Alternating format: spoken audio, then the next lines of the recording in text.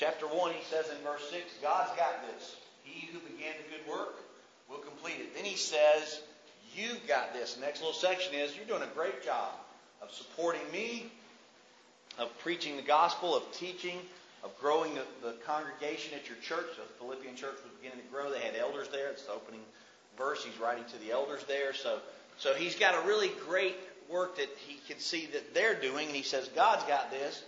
You've got this. There's an abundance of faith in your life, and that's good. And then he says, let me give you a little update on me. I've got this. I'm chained to this guy. I've got an uncertain future. I can talk about all the bad stuff, but let me tell you what God's doing. And he says, God is using all of this to put the gospel inside the buildings of Rome, in the Praetorian Guard, and in the capital city where I've been arrested and I'm in trouble. Here's what God's doing. He's spreading the gospel among some of the most powerful Roman people there are. And Paul's saying, all of that's awesome. Then he goes to this verse where he says, it doesn't matter whether I live or die. My goal, my ultimate goal, is to glorify God with my life. And so he gives this great understanding in chapter 2 when he says, I've got this. He says, for me to live, verse 21, for me to live is Christ, to die is gain. Either way it goes, God gets the glory and God gets to do the work. And so, a very powerful truth. And he says, I've got this. Then when you get to verse 27, the last part of the chapter, he says, we corporately, as a church, need to function in a way that has this. And that's where he gives his first actual instructions. He says, here's what I want you to do. Walk in a manner worthy. God's got this. You've got this. You're doing a good job. I've got this. We've got this as long as we walk in a manner worthy. Worthy of the gospel. Put the gospel in the forefront of your mind. Think through the gospel. Think about what it meant for Christ to die on the cross to save you from your sins. And live to that moment in your life. Make that moment so important that everything else gets second to you. And let that moment be important enough to you to walk, live your life out in a manner worthy of the gospel. And so we studied that last week. And I told you last week, chapter 2 and chapter 1, the end of chapter 1 and the beginning of chapter 2 really overlap each other greatly. I think chapter 2, verse 1 goes with the church instructions of we've got this. If you look at chapter 2, verse 1, it says, if therefore there is any encouragement in Christ, if there be any consolation of love, if there is any fellowship of the Spirit, if there is any affection and compassion, he starts listing these qualities that the church should have. And so on your handout, I listed them as the character necessary to walk worthy, because the command, chapter 1, verse 27, is to walk worthy. And then when you move to chapter 2, he's going to talk about character, attitude, behavior, and some examples for you. So the character to walk worthy is really, I tied it with your notes last week. Here's what a healthy church looks like. Paul goes, here's what it would look like. If you did that, you would have an abundance of fellowship, an abundance of encouragement, an abundance of love for one another, an abundance of compassion and affection for one another. And then he says in the next couple of verses, you would have unity. There would be a unity of minds, a unity of spirits, and ultimately a unity of purpose. It's one of the coolest things about being in that pledge group I was telling you about with the Shrink the Divide meeting is when we have our quarterly meetings, or it's really just sort of whenever we can make time to all get together. We have those meetings. One of the things that happens is any pastor that gets up there to challenge us or talk to us or just express his relationship, his desire to have healthy relationship in the community, is what he says. Any one of them. And it's awesome to watch it happen. He says, the only way this works is if Jesus Christ's cross is the most important thing to all of us. The only way it works.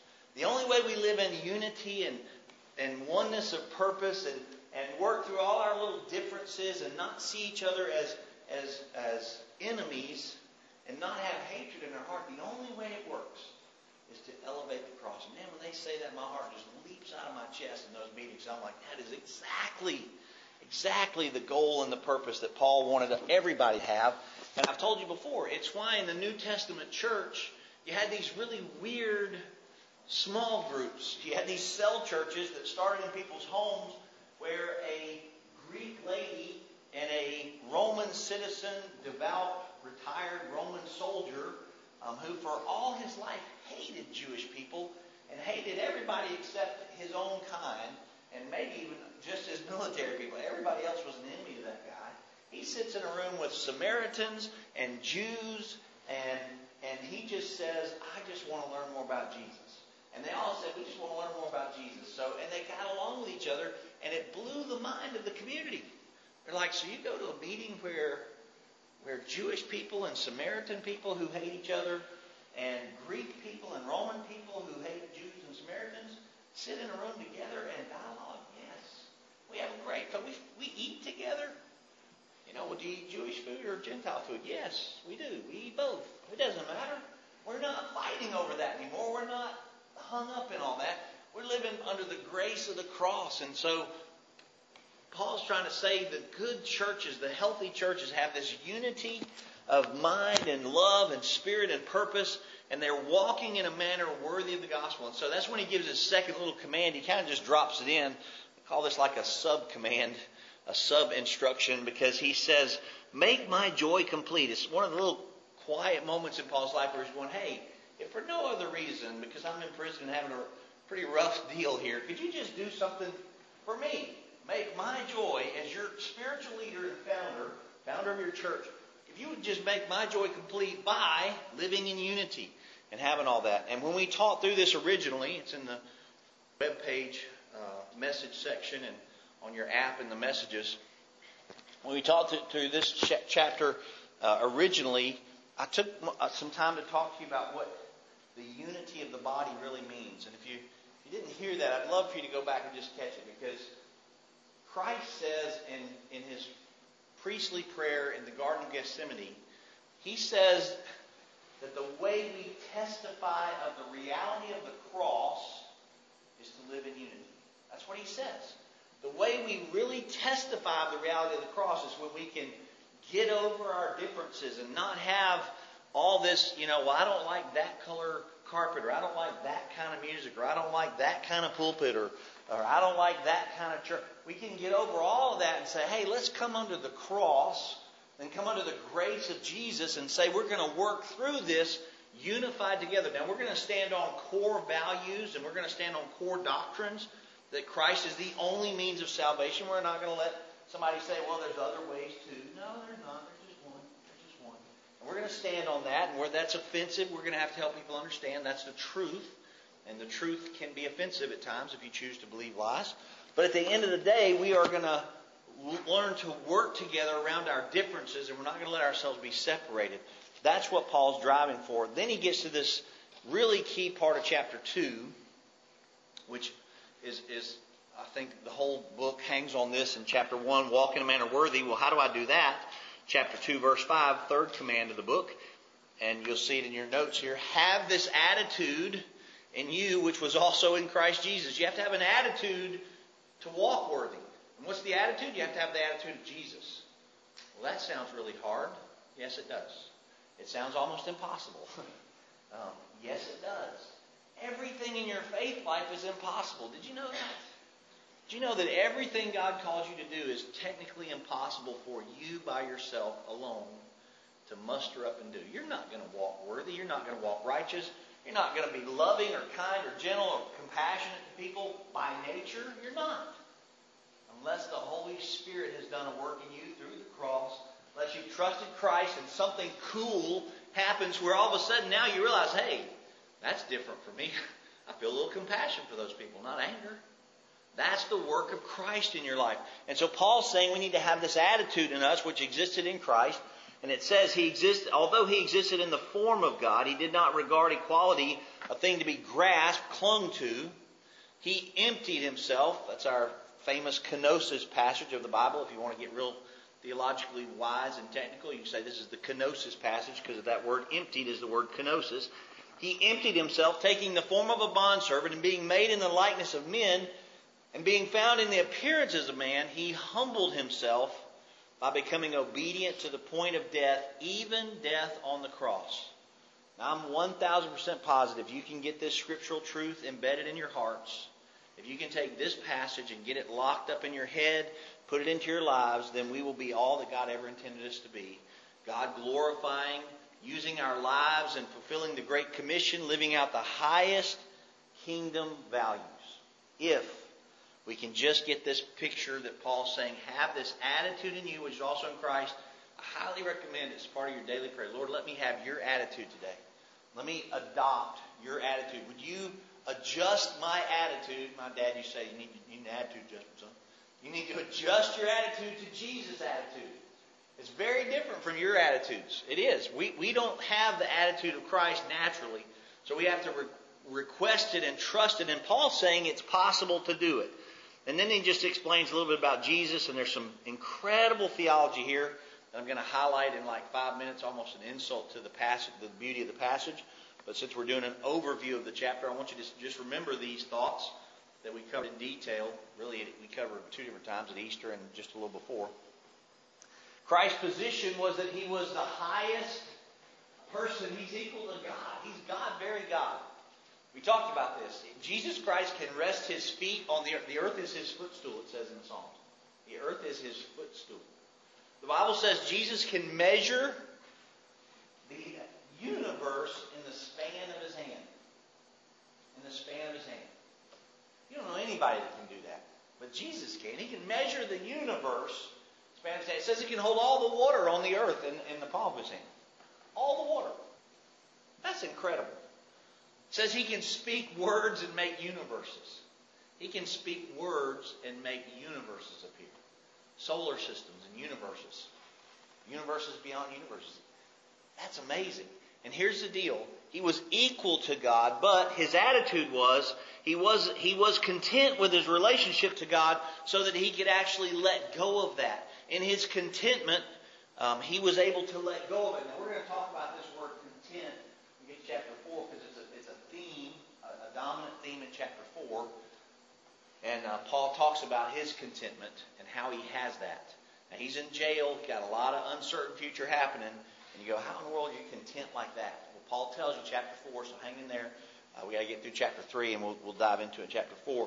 But Jesus' contentment is recognized here because he's equal to God, but he doesn't have to cling to that. He's very content with whatever God's plans are. So his behavior was that he emptied himself. He was selfless. And he emptied himself of his riches and his independent spirit. We read these verses in the original teaching time. He emptied himself of his glory. There's a prayer where Jesus prays to God. He says, would you restore to me the glory that we once had before all of this? So he emptied himself of his glory. If he wouldn't have emptied himself of his glory, by the way, nobody could look on him. You know, in the Old Testament, every time somebody looked on the glory of God, that didn't fare very well for him. Moses just caught the very backside of his glory and changed his face and his hair and his skin and everything. So, but his behavior was that he became a servant and he humbled himself. He became a servant and humbled himself to us. That's what it looks like to empty yourself and to have the attitude of Christ is when it ultimately boils down to is it doesn't matter who you are. You say, I'm going to behave in a way that says I'm your servant. And I'm here to help you. I'm here to serve you and help you. And his action, I write it down this way. His action was, it says that he was fully obedient to the Father. Fully obedient to the Father. You want to give yourself a test this week? Every day, a couple times a day, just ask yourself, am I being fully obedient to the Father today? To God the Father. Am I being fully obedient to God the Father today? My thoughts and my behavior and my response to the people around me, in my phone conversations, in my Facebook interactions, am I being fully obedient to the Father? It's a great question to ask yourself. And here's what Jesus' attitude accomplished for him, is that he was fully obedient to the Father, and his sacrifice was that he laid down his life, even to the point of death. Even to the point of death. And then, of course, it says God's highly exalted him because of this. Highly exalted him. So the name of Jesus, every knee is going to bow. And every tongue is going to confess. There's not a person you know that's not one day going to bow before Jesus. I highly recommend you practice that early. Get used to doing it. Be happy doing it. Like go, wow, I love worshiping God and bowing before him in my heart, on my knees. And I love just being bowed before the King of Kings and Lord of Lords, because when I do that here, it's practicing for heaven. We're going to do it all the time in heaven, all the time. We're going to bow before him. I'll teach you a new Hebrew word before we can do our closing song. But his behavior was that Jesus' behavior was that he was selfless. And the key is selfless sacrifice. Live your life with selflessness and sacrificially toward others. So you're manifesting the attitude of Christ. When you live selfishly, it's exactly the opposite of how Jesus wants you to live. Exactly the opposite. Now, those of you that have raised children, or even those of you that have cared for, babysat children, when you see selfishness between two little children, when you see one child being very selfish, doesn't it just grit and grieve, and you're like, what in the world is happening there? It's just sad. I mean, it hurts you, and then you're like, you got to discipline. You think, what's wrong with that child? You're being so selfish, right? You get all about that. Well, think about it. You know why? Because selfishness is not in the character of God at all. We're created in the image of God. When you see selfishness just blatantly like that, especially in a child that in your heart and head is sort of an innocent, they don't practice, nobody's taught them to be selfish, by the way. Their sin nature does that. But they want their toys, and they want it's mine, and they're doing all that, and you're going, what is wrong with you? Well, that's what God does with us when we go, no, God, I don't want to do it your way, I want to do it my way. He goes, what is wrong with you? That's selfish. How about you just relax and lay yourself down and offer yourself up as a sacrifice and service to me and to those around you. Become a servant to others. Become a servant and humble yourself. And then you'll have this attitude that we need in order to walk in a manner worthy. And so then he begins to talk about the specific behavior of walking worthy in this beautiful verse in chapter 2, verse 12, often mistaught and misunderstood. So let me just cover it with you. Chapter 2, verse 12. I said 20, but it's actually chapter 2, verse 12. Here's the next command in the book. It's the fourth command. So then, my beloved, just as you have always obeyed, yay, little promotion for them. Good job. Little star on your little charts in your Sunday school room. Little star. You've always obeyed, not as in my presence only, but now much more in my absence. You've been good. Remember he said in chapter 1, you guys are doing great. You got this. Okay? He says, since you've obeyed all of this, here's what I want you to do. Work out your salvation with fear and trembling.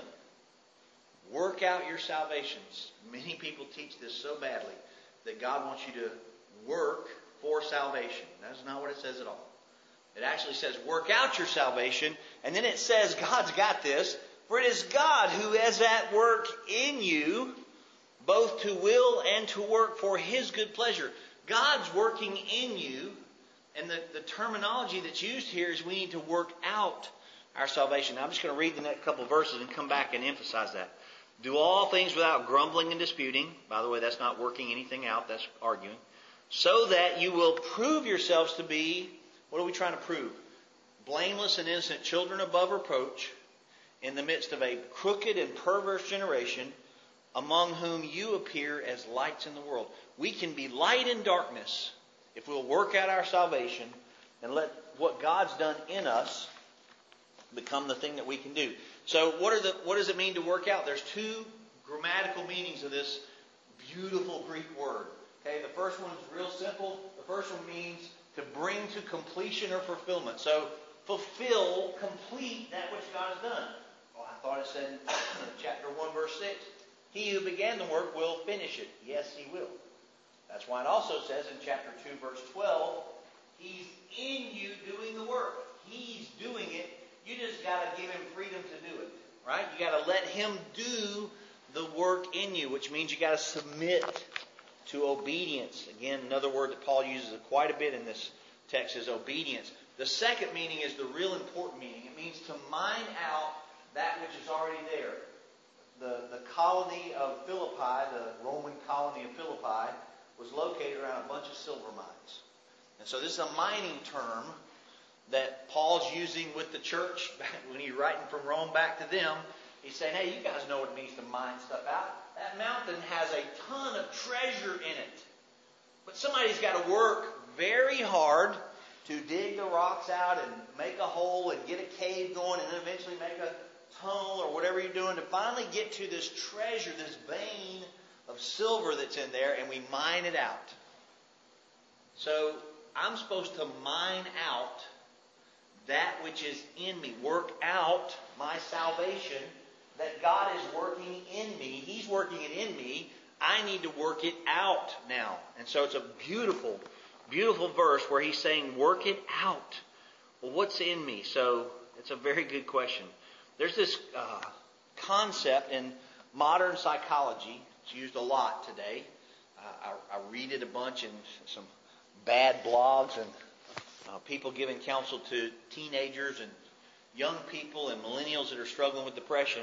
And it says the help that you're seeking, the help that you need, all that you need, the beauty, the real talent, the real value that you need is already in you. There's this terrible theology or psychology out there that says every person has this beauty within them. Okay? That's not biblical at all. Okay? The Bible says we were created in the image of God and we fell from that. And so now when you look at man's heart, when Jesus looks at man's heart, Matthew 7:21-23, man's heart is full of deceit and lies and covetousness and murder. Your heart is full of sin. So if you're mining out that stuff, you're gonna end up with a mess on your hands and a whole bunch of problems, right? But there is a truth, this psychology that people are these great psychologists come up with, and it's really just a deal of trying to help themselves. I understand trying to help people's self-esteem. Hey, you're a beautiful person on the inside, so you don't have to feel so bad about yourself and all that. I get that, right? Just don't tell them a lie. The beauty actually lies when Jesus comes inside you and changes you. The Bible says He makes you new and He restores all that He intended ever to be in you. So now you are absolutely beautiful and gifted and talented through Him who did the work in you. And you can see that in a ton of scriptures. Let me just run through a bunch of them with you. I think I put most of these in your notes for you. 2 Peter 1:1-8, Peter says, to those who have received a faith of the same kind as ours. You've trusted Christ. That's faith. That's believers. By the righteousness of our God and Savior. That's where the work came from. Grace and peace be to you. He says, verse 3, seeing that His divine power has granted us everything pertaining to life and godliness. God's power has given you everything you need for life and godliness right now. You lack nothing to be fully obedient to God. Remember I said you should pray or think about every day, am I being fully obedient to God? You lack nothing. You have all the resources and all the power and all the mental abilities and all the determination and all the motivation. It's all there. He's given you unless that verse is not true. And we know it is. God says through Peter, you've been granted everything. Word granted, by the way, is the word grace. You've been graced everything you need pertaining to life and godliness. Everything you need. You got it. Now you have to mine it out, right? So Galatians 5:22. Galatians 5:22 says it this way, and it's we call it sometimes we misspeak and say the fruits of the Spirit, but this is the fruit singular. The fruit of the Spirit is one thing. There's one fruit, and it's love. When you live out agape, love, singular subject, singular verb, singular object. I passed most of my classes in high school, and some of them in college. But the fruit, singular, of the Spirit is singular. Love, singular. Agape, that's the big God love. When you use that as your fruit, it looks like this. Joy, peace, patience, kindness, goodness, faithfulness, gentleness, self-control. And there's no law against that. So those who belong to Jesus have crucified the flesh with its passions and desires, and we now have fruit. The Holy Spirit, the fruit of the Holy Spirit. Holy Spirit's giving you the minute you get saved. The Holy Spirit brings into your life fruit. One fruit, love. Right? And where does He put that? In your big toe? No. Where does He put it? It's in your heart. It's in your head. It's in your life. You have it. That's why Paul's saying to the Philippian church, mine that stuff experiencing patience with people, you're not mining out, you're in the wrong canyon in your heart. You're in your flesh and not the Spirit of God stuff. Because the Spirit of God put that stuff in you. And He put it in you for a purpose, for you to live and work it out. So those who belong to Christ have crucified the flesh, and we're not looking in that canyon anymore. We're over here mining out the gold and the silver, good things the Holy Spirit placed within us. That's why Paul says, and I'm just going to give you these next 3 verses, very important. Here's where Paul says you have to work at this. Okay? Sorry to my millennial friends, and anybody else who may desire to microwave their faith. We love to do things quick and easy. Don't we? We just got a terrible habit of doing them quick and easy. Josh and I were at Academy the other night, and every time I get in the line, there's just this guy up there, and he's trying to explain. And it was the short. We were in the long line for a long time. We're like, hey, get out of the short. Let's move over there. So we move over there, and this guy is buying a big pair of tennis shoes for himself, and I guess his granddaughter or somebody, an older man, had these little teeny pair of shoes. A pair of cute Nikes, pink Nikes. And when they rang up for like $20 more than what he said the sign said. So now we're stuck in that line. And we're just standing there, and waiting. And I'm thinking, come on. So we finally moved back over to the other line. After we watched about 8 people that were behind us go by us, we moved back over to the other line, and it gets hung up with something. I'm like, great stars in the morning. But our culture is just, let's see how fast we can get this in. Let's get in and get out and do it. And we need, of course, Chick-fil-A has mastered the drive-thru. Man, don't you love those Chick-fil-A drive-thrus where there's like 75 cars and you just go zoom, zoom, zoom, zoom. You never even hardly slow down. They take your order in line and then you pay before you ever get up there, and you just kind of throw it at you out the window when you go by. Hey, it's yours. They know your name and everything. It's amazing how good they are at that good stuff, right? That's how we like it. Your faith life, not going to happen. Sorry to my millennials. Sorry to the generation of us that had created the fast foods and the microwavable stuff. You cannot microwave your faith. You actually have to work at it. You have to have the D word. Ooh. You have to discipline yourself. You have to have some discipline in your life. A discipline to get up and read the Word. A discipline before you go to bed to read the Word and say, what does this mean for me? How do I apply this to my life? God, what are you speaking to me in this Word? A discipline that says, I'm going to pray. I'm going to pray for God to help me apply these truths. And I'm going to pray for my friends and their needs because I trust the sovereign God to help. A discipline to actually say, I'm going to practice what I read. A discipline to say, I'm going to attend a fellowship and a growth group where I can learn how to be better at this, because God's calling me. The highest calling is for me to do this, not my job. I got to figure out how to do both. And so Paul says, let me just throw these verses at you, because when he says work out your salvation, he means work. It means labor, like you're mining something out of a mountain. Okay? So here's some other verses that he uses. In 1 Corinthians 9:27, 26 and 27, Paul says, I run in such a way as not without aim. I box in such a way as not beating the air. I discipline my body and make it my slave, so that when I preach to others, I will be disqualified. Paul says, I've had to discipline myself like a runner, like a boxer. By the way, he's writing to the Corinthian church, and they're full of Greek culture, which is all about the Olympics. And so he's not talking about just, doofus runners. He's talking about people that run. People that are serious. He's saying I have to discipline myself like a runner. I have to discipline myself like a boxer, so that when I'm working at this, I won't get disqualified. I discipline my body so that when I've preached, I will not be disqualified. Philippians chapter 3, verse 14. We'll see this next couple of weeks when we study Philippians chapter 3 over the next month. I press toward the goal for the prize of the upward calling of God. I press toward it. It's not easy, by the way. He's having to press in on that. We'll study that word, that terminology. 1 Timothy 6. Timothy, I want you to pursue righteousness and godliness and faith. Pursue righteousness. If you have your physical Bible and you look this verse up, you should circle the word pursue. And write out next to it, write this phrase, run as if your life depends on it. That's the kind of pursuit he's talking about. There's a couple of phrases in the New Testament where this word is used, where people's lives are in danger. And they're being pursued by somebody, so they literally run away.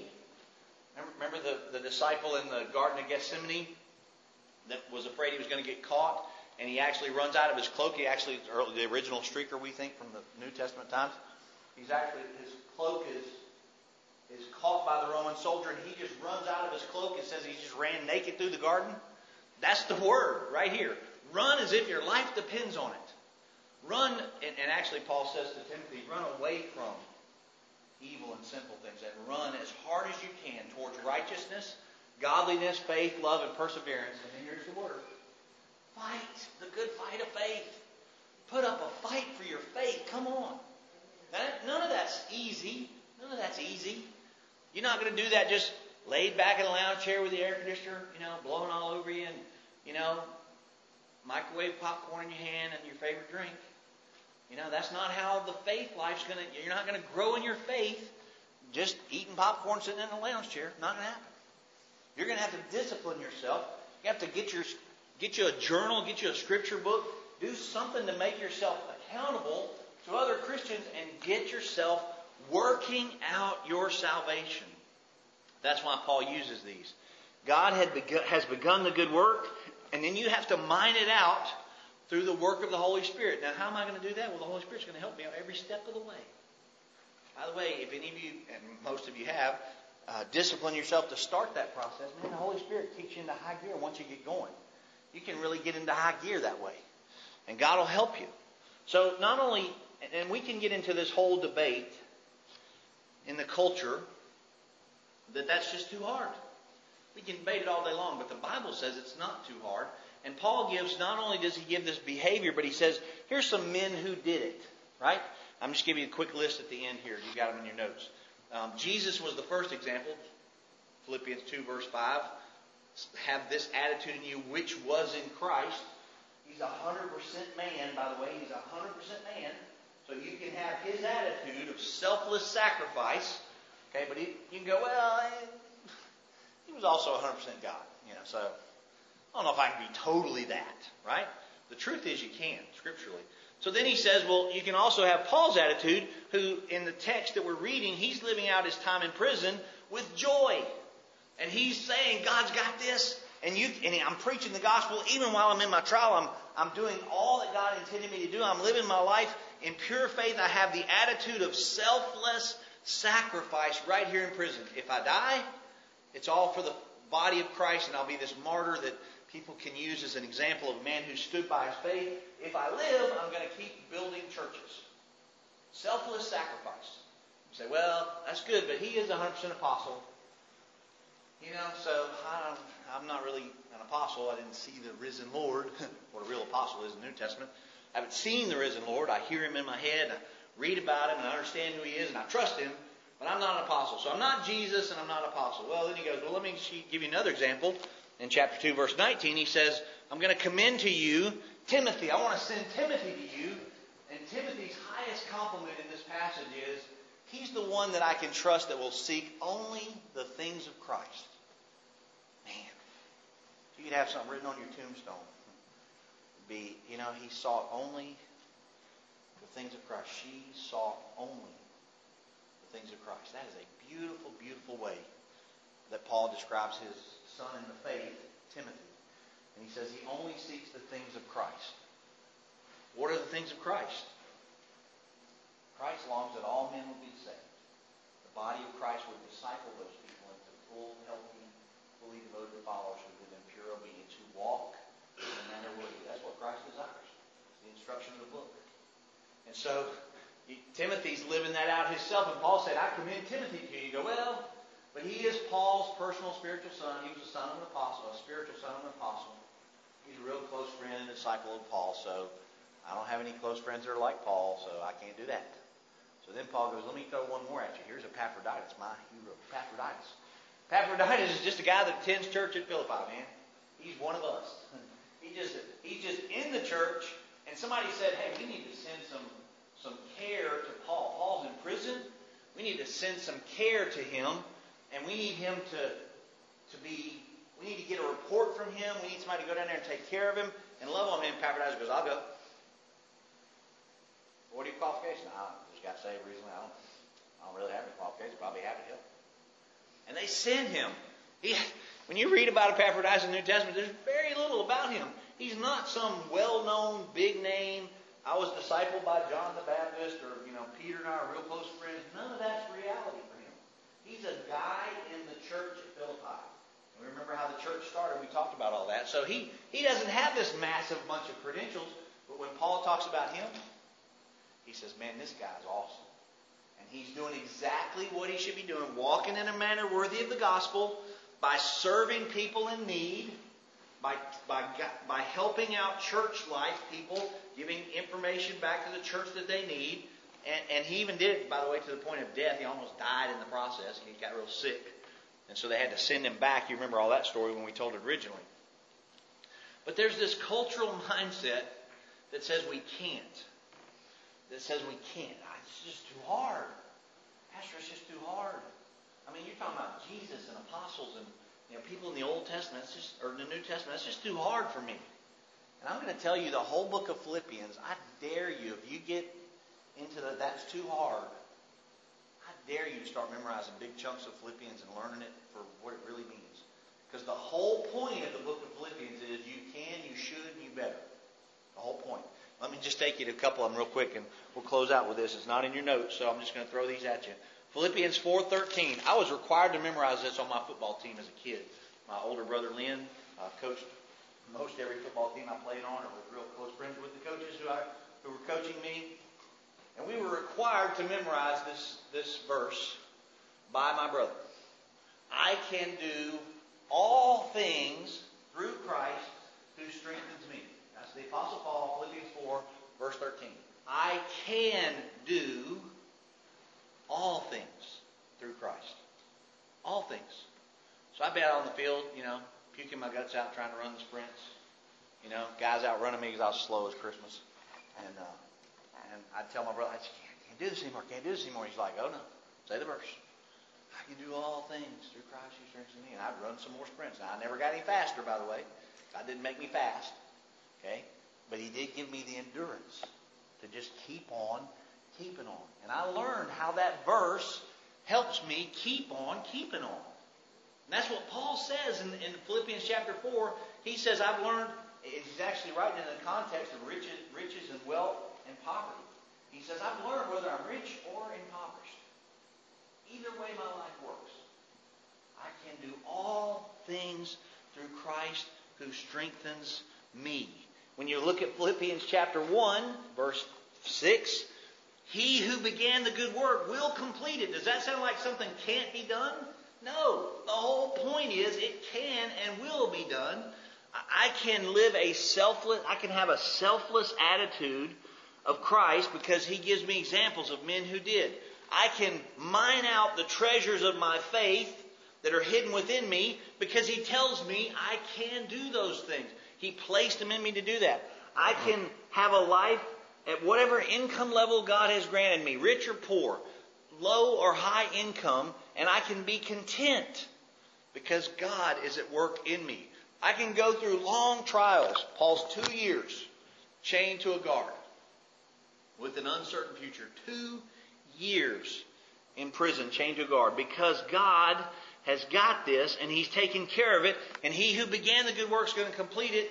I can do all things. I can live with an uncertain future because God has this and the good work that He started. I can do all things through Christ who strengthens me. So, Northside, we can take hope. Whatever the trial, whatever the journey, whatever the difficulty is, we can take hope that you can face all things God asks you to face with His help. The Holy Spirit's already placed all that you need for life and godliness in you. Jesus Himself walks with you in those trials. He says in Matthew, you can rest your burden on Him because His burden is easy. His yoke is light. Yoke yourself to Him. And He says when we do all that, we will shine as lights when we mine out the treasures of God. Now the truth is, Jesus is Lord of all. The point of chapter 2, Paul makes, is have this attitude in you which was in Christ, who being Lord of all, and who every knee will bow to, He lived it out like that. And you need to work out your salvation so you look a lot like Him. You just look a lot like Him.